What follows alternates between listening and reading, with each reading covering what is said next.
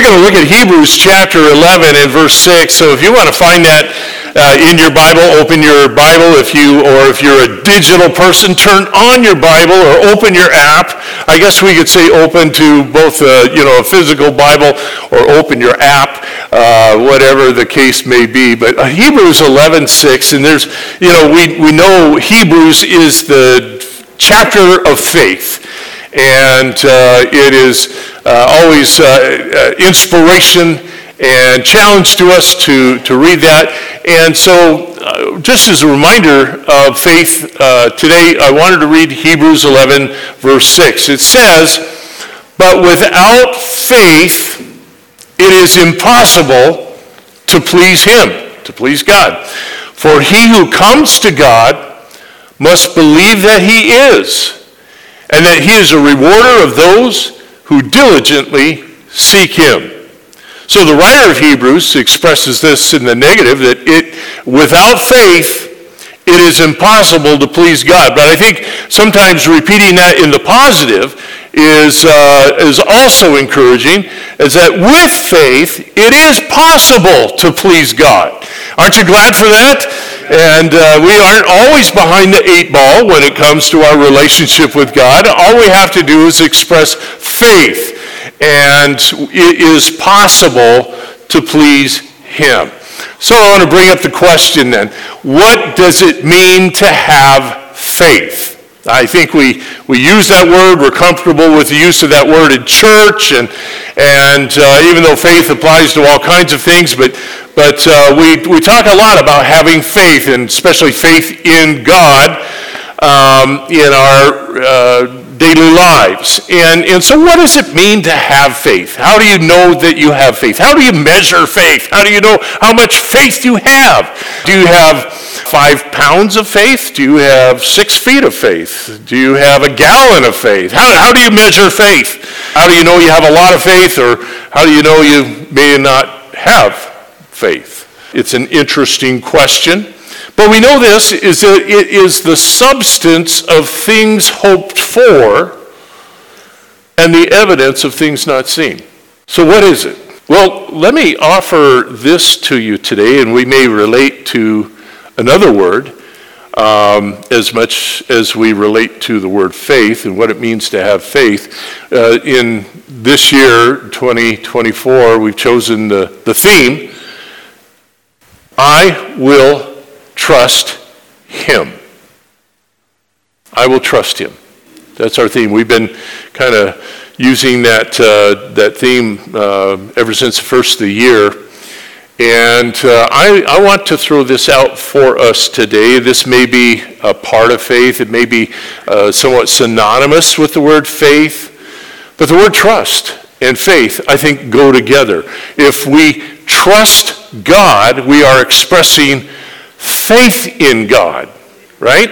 And so I think that's maybe a word that we are a little more familiar with, or maybe how to maybe measure that within ourselves. You know I'm just being facetious with you when I say, there's some sort of tangible way we can measure faith or trust for that matter. It's not 6 pounds of faith or 10 feet of faith or trust. But we do know this, is that our faith and our trust in God can be measured by how often we say yes to God. Or, as the writer of Hebrews says in verse 6, it is impossible to please God without faith. And so we might say, how often we say yes to God, or how often we might say no to God. And we sometimes wrestle with what we feel like God is asking us to do. And so we can measure, I think, our faith by how we trust. And how, do we do this? I think, what is our first response, or what is our first emotion many times, when we hear bad or troubling news or things that concern us? When we hear bad news, what is our first response? Do we feel fear? Do we have anxiety? Do we somehow feel insecure in some way? I think that tells us a lot about the state of trust in God. And not to say that, we're bad people or we're doing, terrible things if somehow we feel fear, because that's natural to us as human beings. And we have situations in our past and in our lives that we've experienced things that have maybe turned out not how we wanted them, and we fear those things. But I think it's important that we recover from that by saying, you know what, God is the one I put my trust in. I don't know how this is going to turn out. I don't know what the answer to this situation is. I don't know, where the future is headed in this area of my life. But I know this is that I can trust God no matter what the situation is. And affirming that to ourselves, I think, is important. And then most important is that we are acting upon that. Faith, like trust, is like a muscle that we exercise. And if we exercise muscle, we know over time with consistency and the muscle gets stronger. And, I wonder what that's like myself, but maybe I should exercise more. But we, like faith, like trust, when we exercise it, it becomes stronger in our lives. And you know what the opportunity for exercising faith and trusting God is for us is risk. When things present to us as risks in our lives, and I'm not talking about silly or trivial sorts of things, but when God speaks to us and we don't know the outcome or maybe the destination, and we say yes to God's voice because we trust Him. I'll say this again later, but when God is asking you to do something and you are convinced that it is God, and if you know His voice, then you can identify that that's God. And if God asks you to do something that is risky, it is no risk at all when we obey Him. God is not setting us up for failure. God is not sending us out on a fool's errand. God is not trying to embarrass us or make some kind of ridiculous statement with us. Is that when God speaks to our heart and we say yes, there is no risk at all. As you know, and as I said just a moment ago, Hebrews 11 is the chapter that really shows faith and how it was demonstrated in characters of Scripture that are named there. And if you look at Hebrews 11 and verse 8, one of the first examples is Abraham, okay? Hebrews 11:8 says, by faith, or maybe just for our purpose today, we could insert the word trust. By trust, Abraham obeyed when he was called to go out to the place which he would receive as an inheritance. And he went out, and this is key, not knowing where he was going. God said, if you will obey me, I'll take you to a land that will be yours and your descendants. It will belong to you and all who come after you. And he did not know where he was going. Now, when my wife and I get in the car, she wants to know where we're going. That's the first question. Where are we going? I'm thinking of just saying, well, just trust today. Probably not a satisfactory answer. But, we want to have the plan. We want it laid out before us. And we, want, all of the variables and all of the contingencies covered whenever, we are asked to do something. And here Abraham, when God speaks to him, he is in a place where he and his ancestors, the Bible tells us, is a place called Ur the Chaldees, and that's the province of Babylon. And they were asked to travel from there to what would be the land of Israel eventually, and the land of promise, and not knowing where he was going. Wouldn't that be the ultimate road trip with your kids in the back? And they say, how much longer, right? When are we going to get there? It's like, I don't know. We don't know where we're going. So Abraham, here with all that he has, and everyone who belongs to him are headed out to this place that God will show him. And once he's in the land of promise, then God continues to speak to Abraham. And one night, Abraham is outside. And I think we have a hard time appreciating this, even where we live here in our communities on the Kenai Peninsula, is that when we step outside of our house at night, and we look up in the sky and we see stars, we don't understand even the half of it, of the stars that exist in the sky because of all the light pollution, right? And sometimes even if you're in town, and they say, oh, the northern lights are out, you can't see them from our house because there's too much light washing them out, and so we have to go to a place with less light showing. I remember years ago, the first time I understood this at all, I think I was about maybe 13 years old, and my father took myself and my brother, and we were going to hike Mount Whitney in California. And it's the highest point in the continental United States. It's over 14,000 feet, and so we were on our way, and halfway up is a camp spot, and there's a small lake there, Boy Scout Lake, and we set up our camp and turned in for the night, and we were amazed, especially growing up in a place like Los Angeles where you can't even see stars at night because of the light pollution. And so here we are up on the side of Mount Whitney, and far away from cities and lights and all of those things, and we could not believe the stars that exist in the sky. And we couldn't go to sleep for just looking at the stars, and we were in the middle of a meteor storm, and so meteors streaking across the sky every few seconds, and it was just an amazing glimpse of what maybe Abraham was observing when he's standing outside his tent. They probably turned off the street lights for him that night, so he could see. And there he is in the darkness, and God is telling him that his descendants are going to outnumber the stars that he would see that night. And here again, even though Abraham had no children, he and Sarah were without children.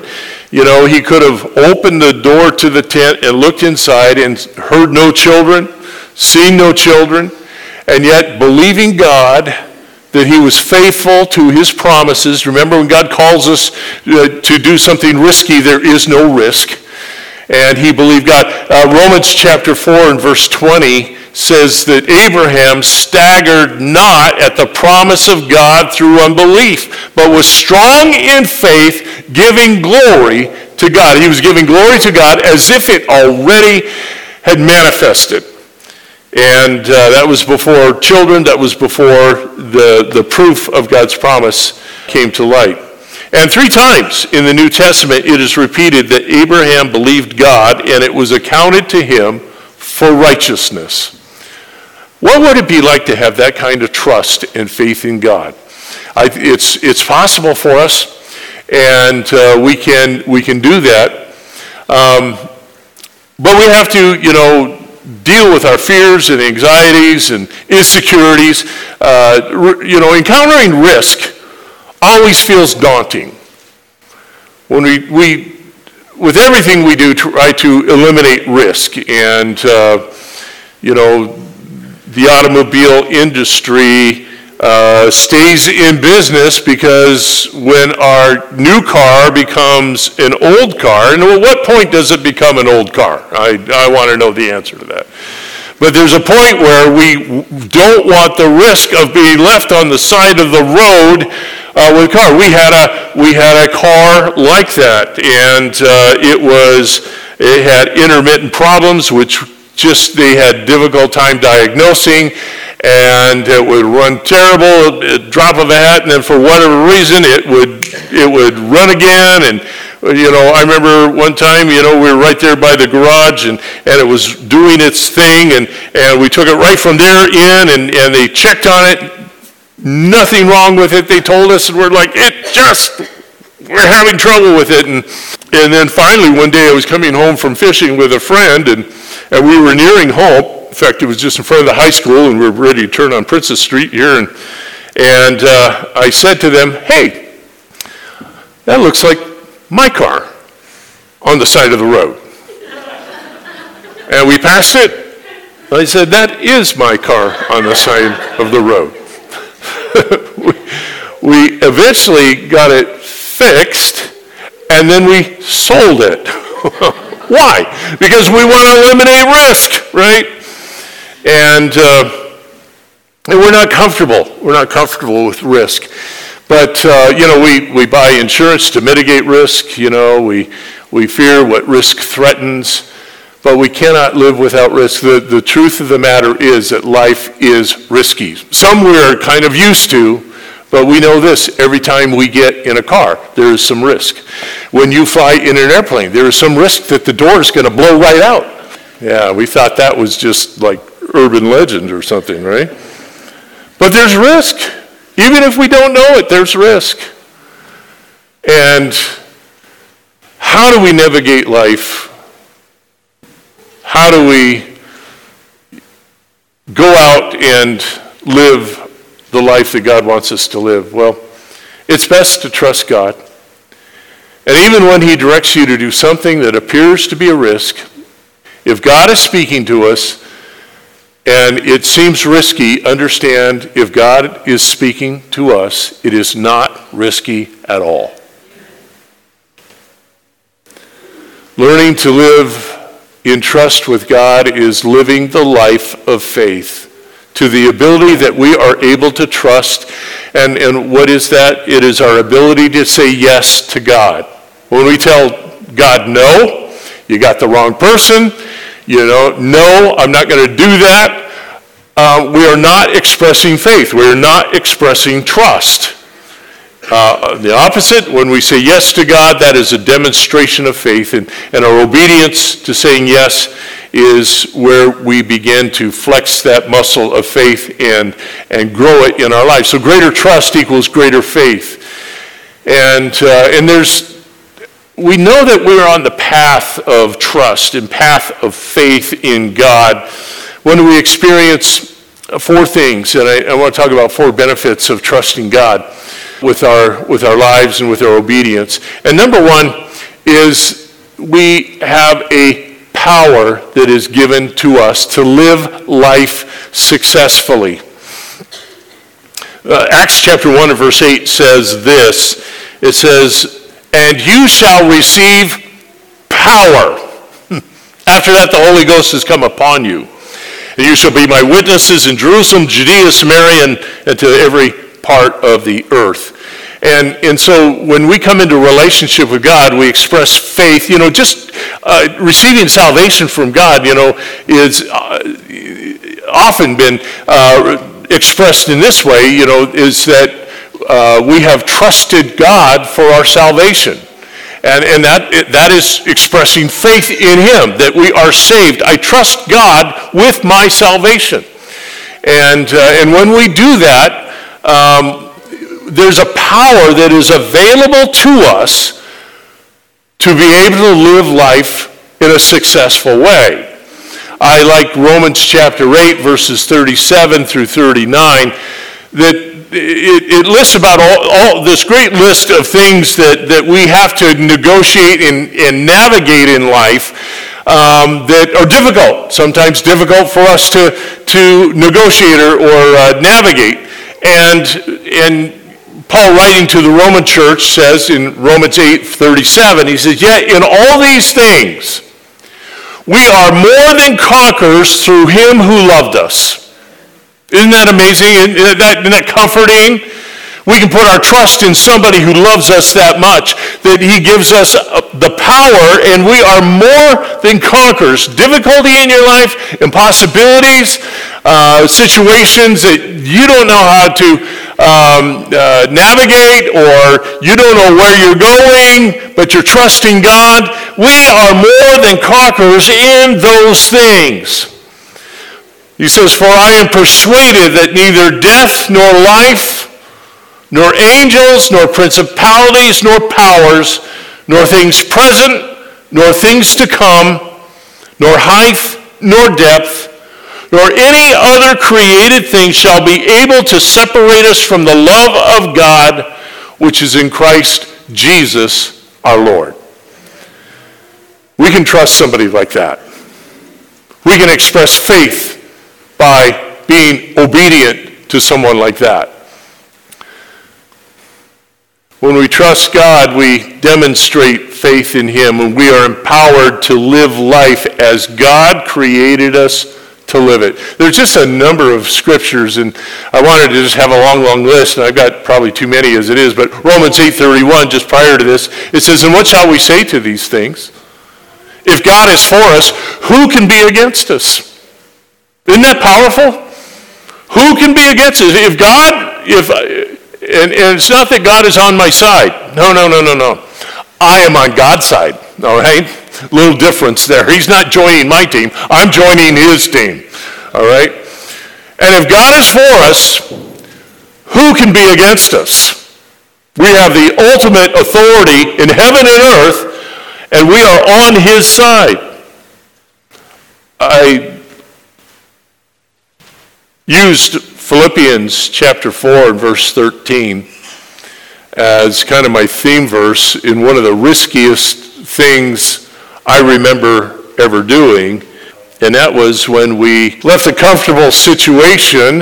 My wife and I arrived here as pastors in 1988, and our church was everything from the coat room, chapel, and the basement under it was the church building, and everything on this side of the double doors, it was construction, and I did not know what I was doing. I had never built a doghouse in my entire life. I wouldn't have known how to frame a doghouse, much less build a building. I tell you, it gets really real when the coat room used to be about twice as wide. We had to saw that in half. And when you're running a saw through a building and you tear that apart, it gets real. It's like, I hope this works out.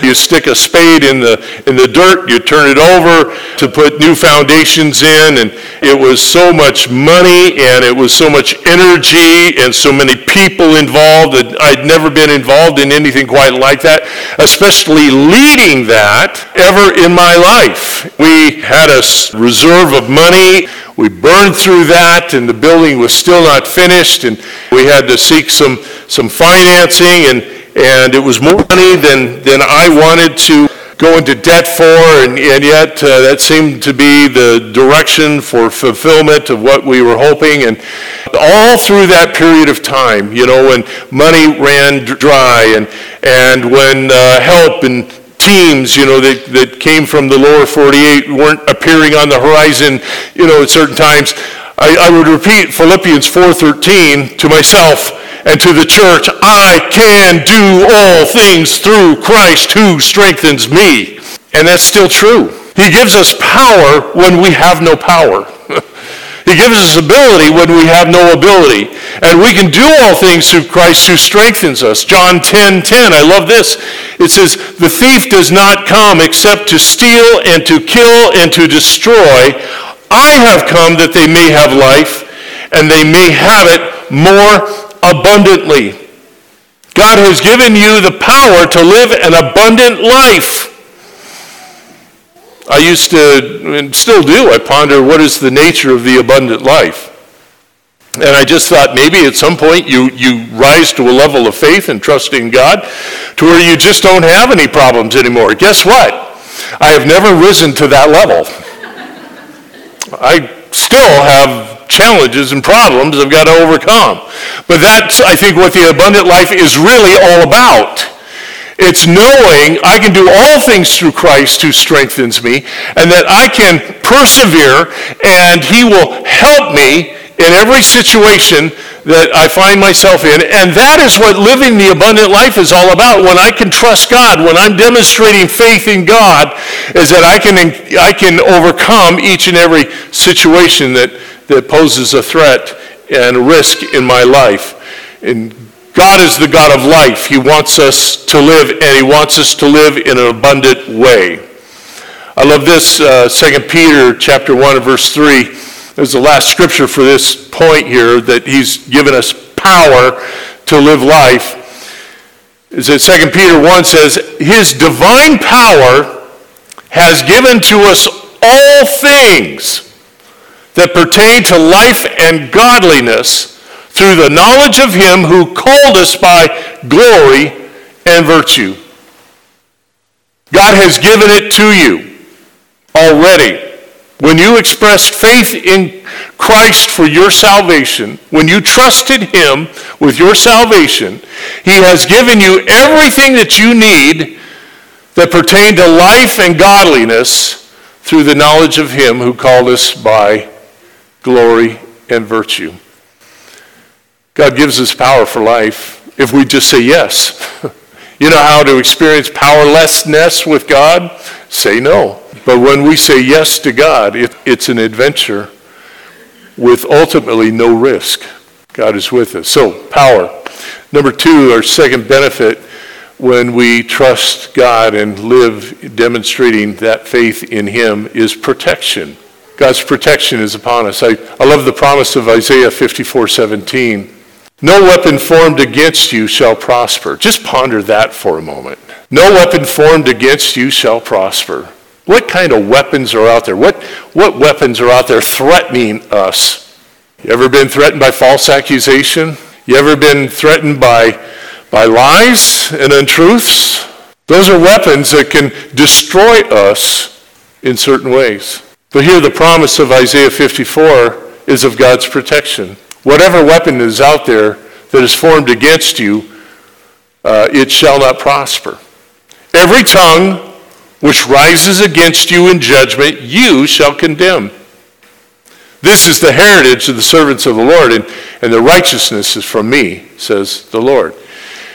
That's what protection looks like, is that the enemy will form weapons against you to sully your reputation or to besmirch your integrity or to somehow make you look like a fraud. Whatever the case is that weapon that is formed against you shall not prosper. That's a good promise of God to know. And when those things happen to you, false accusation or lies or whatever the case may be, is that you stand on that promise. You stand on that promise and you proclaim it and say, Lord, I'm trusting you, is that this promise is true.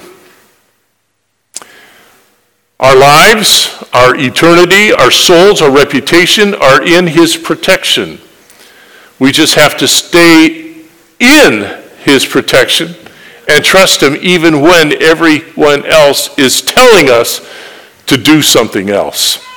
Let me say this, if God's word says this is the way, walk in it, then anything else is a departure from trusting God.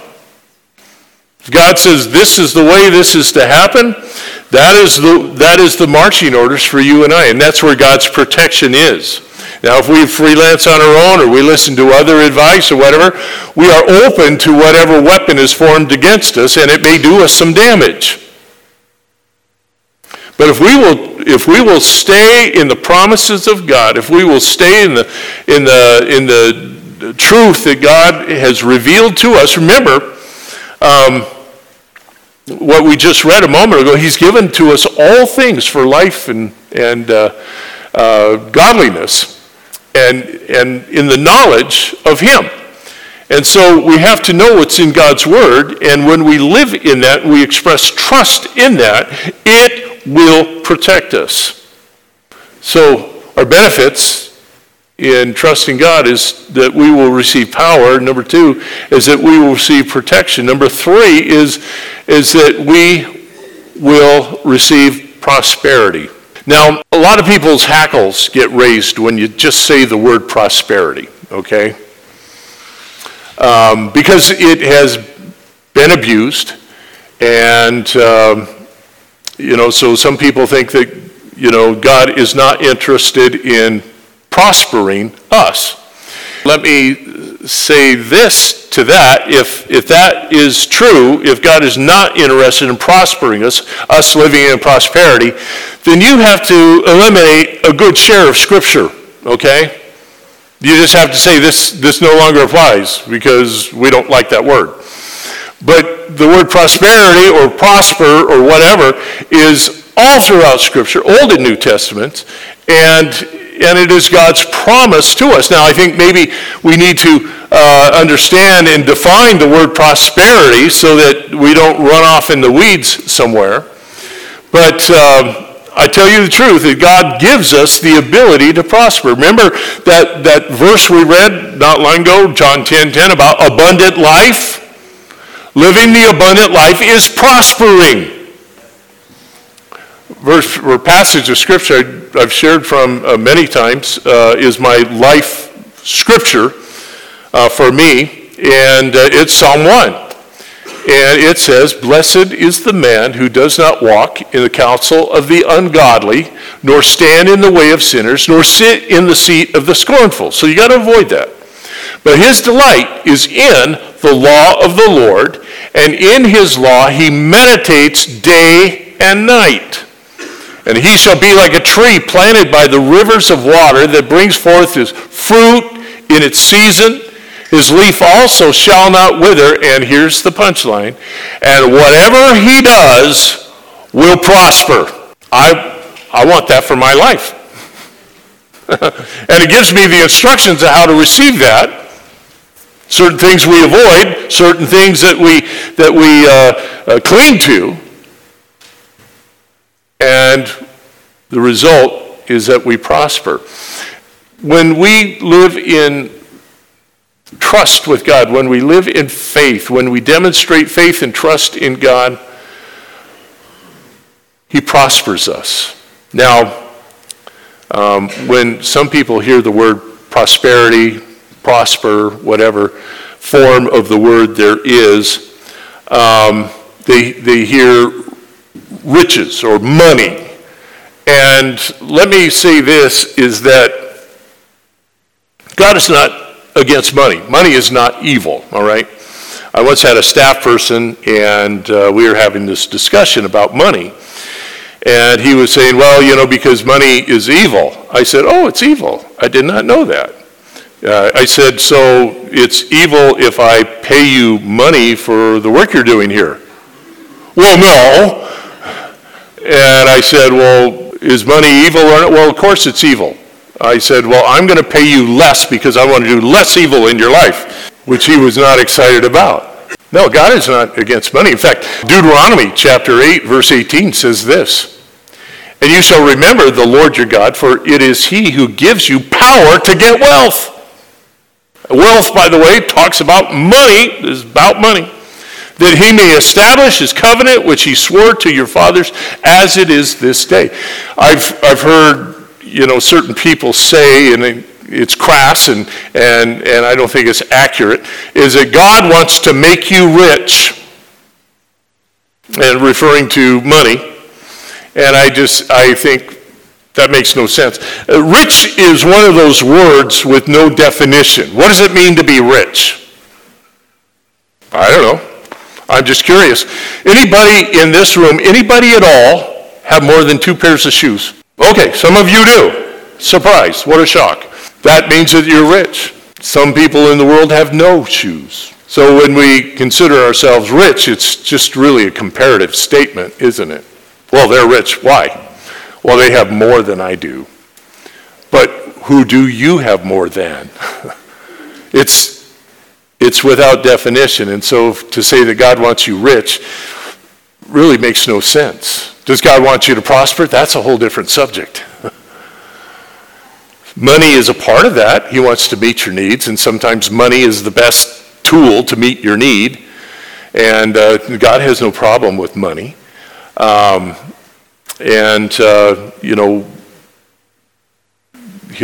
He'll help us to prosper in what we do. And we could maybe say this word, prosper, in a different way, and whatever he does will be successful. Okay? Success is a part of prosperity, and God wants us to live abundantly. He wants to prosper us. He wants to give us power. He wants to protect us, and he wants us to live in an abundant way. And we have to do it God's way. We have to trust him. And I'll just say this. I'll make you mad, and then we'll just move on from it, okay? I'll say something that will offend your little heart. But we won't dwell there long, is that some people have trust issues with God and their money. They struggle paying their tithe. There, I said it. Okay, now be offended and we'll move on. Some people just struggle with paying their tithes. Talk about trust issues. Say, how do I demonstrate faith in God? Here I struggle with the most basic of things that God asks of us. Sometimes we're just kind of control freaks with God's money. And so anyways, I'm going to move on. All right. It's awful quiet in here. So power, protection, prosperity are benefits of trusting God. Those are ours to receive if we will trust him. Number 4 is presence. This is the best of the 4 benefits that we receive is God's presence in our life. It's the best part. Have you ever felt anxious? Ever feel restless? Ever feel fearful? The best cure to all of those things is his presence. When the presence of the Lord fills our heart, when we live in trust, we demonstrate faith by saying yes to God. His presence envelops us with peace. God's presence, it makes all the difference in the world. You can be in a fearful, frightful situation, and God's presence will just come around you. And in the midst of what usually sets off the alarm bells in our lives, in our psyche, all of a sudden becomes a place where we feel peace, even when we shouldn't be feeling peace, because God's presence is with us. The same peace Jesus had when he was asleep in the back of the boat on the Sea of Galilee, and the storm raged, and his disciples feared for their lives. You remember that story? That Jesus had been ministering all day, and out of exhaustion in his humanity, he lays down in the back of the boat, and these seasoned fishermen, these disciples of Jesus, been out on the Sea of Galilee many times, feared for their lives. They go to the back of the boat and they wake Jesus up. Jesus, don't you even care that we are perishing? And Jesus stood up and spoke peace to the storm, and all was calm. You know, God can do that in our own heart. The storm in our heart, in our lives, can be raging, and we cry out to God, God, don't you even care what's going on? And his presence comes, and it just silences the storm that we've struggled with. Philippians chapter 4 and verse 7 says, and the peace of God, which surpasses understanding, will guard your hearts and minds through Christ Jesus. That peace is available to you. But I want to just encourage you today. What does it mean to have faith in God? What does it mean to trust God? It just means saying yes to him. It just means living in obedience to him, because he's given us everything that we need to accomplish that, to do that. Jesus came that we might experience life, and that we might experience it more abundantly.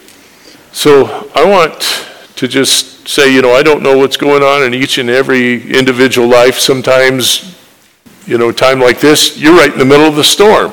God is speaking to you about trust, about demonstrating faith. Maybe you're in the midst of some really good days, and that's wonderful. enjoy them. But there will come a time where we will experience fear, where we will experience things that give us anxiety, when we feel insecure. And know it's available to us, God's power to overcome. We're more than conquerors. God before us, who can be against us? God's power is available to us. God's prosperity is ours, something that we can flourish. We have God's protection. When you're attacked, the enemy comes, roaring like a lion, put him to silence. When his presence comes, all of the things that feel threatening around us fade.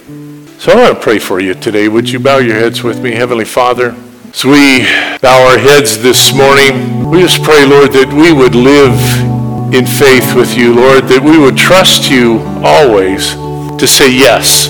Yes to the things that maybe we don't feel equipped for or experienced in. Things maybe we don't even know where we're going. But Lord, if you ask us, there is no risk. Lord, we want to say yes to your plan. So Lord, I pray today, Lord, especially for those who may be experiencing storm right now in their life, some area, some way.